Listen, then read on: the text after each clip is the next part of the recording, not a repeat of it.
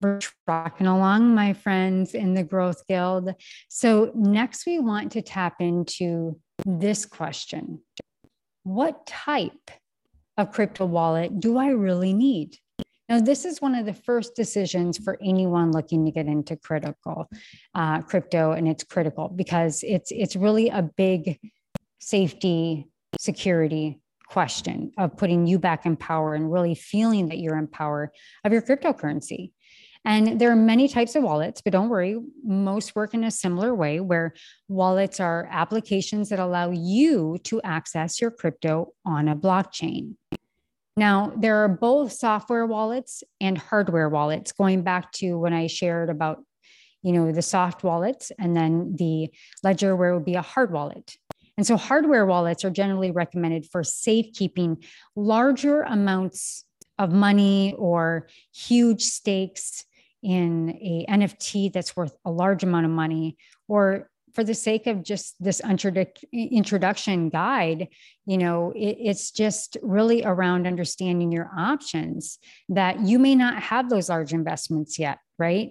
Or you may be really type A and that you're like, I want everything into a hard wallet or hardware wallet, right? But for our purposes here today and just starting to get your juices flowing and getting your hands in the game, we're going to talk about software wallets. Now, like most things in crypto, software wallets come in a few flavors. There are web-based wallets added to your web browser or your web wallets downloaded onto your phone or your tablet. And most software wallets operate along the same lines regarding where they live.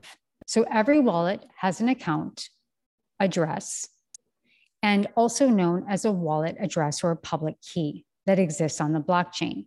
So when you go into your Phantom wallet or your MetaMask at the very, very top, you're going to see about 6 to 7 letters, numbers. And when you hit copy, it's going to take that full long chain of numbers and letters, and it's going to copy it. That is your wallet. And so this string of numbers and letters you get to share with others so that you can send your crypto from their wallets or into another wallet. So think of it as an account on the blockchain. While most of these software wallets are very similar, it's important to note that some wallets may only hold specific types of cryptocurrencies and work on certain different blockchains. So if you're interested in a particular chain or currency, you really want to look up the wallet and its compatibility. So for instance, the seed coin, which is purchased from Rally, that is liquidity within the Gary coin, which then is held within the umbrella of the seed coin under those different transactions. We hold on the Solana blockchain. So Phantom is our wallet that we use to open and exchange the assets. So most wallets that you'll encounter will also include security measures to keep your assets safe, such as a recovery phrase or a password or a secret key. And I've left a YouTube video on this as well. But that one wallet will use multiple, right, security options. You can have 2 authenticated, or you can have little words that pop up on your authenticator on Google. And, it's really up to you to really familiarize yourself with these different safety features and what you feel is best for you. So selecting a crypto wallet is balancing act of both the convenience versus the security. And some wallets entrust security to a third party, but offer some convenient features.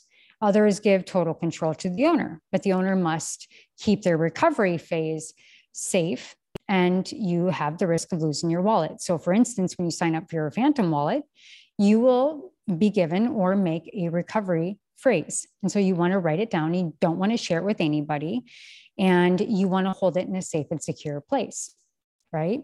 So these categories are respectively known as what we call custodial or self-custody.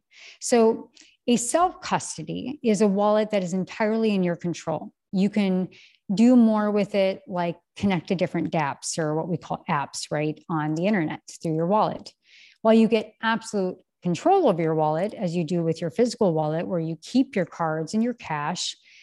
And if you lose that recovery phrase, unfortunately, there's no other way to get it back. and your crypto is locked away. So that self-custody wallet are the most secure, but they also put responsibility entirely into the owner's hand.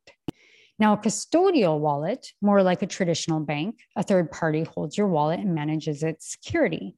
And since you're ultimately, I guess you could say, entrusting your wallet's access or security to a company, there are ways to get it back if you lose your password. So traditionally, people consider custodial wallets easier and more convenient to use. But recent advances in these self-custodial wallets have prioritized basically our usability and our convenience. So today I use Phantom Wallet, I use MetaMask, I use self-custodial ones. And I also use Lobster as I move over into staking and getting liquidity in different investments that I'm starting to now learn. Think of it like the stock market in the traditional market, but it's actually on the Lobster wallet that I use to then stake and hold different assets.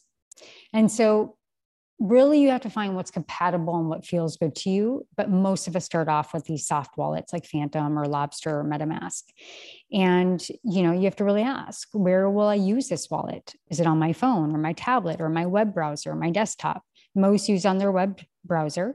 And do I want custodial or self-custodial wallets? And how much control and responsibility do I want to have over my own assets or to give somebody else control? However you answer these questions are going to be right for you. But I always suggest starting off with a soft wallet so that you can start learning small transactions and understanding how to be fluent across the Web3 ecosystem.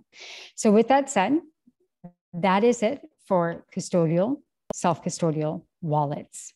All my love, all my light, and I'll see you on the next audio, my friend.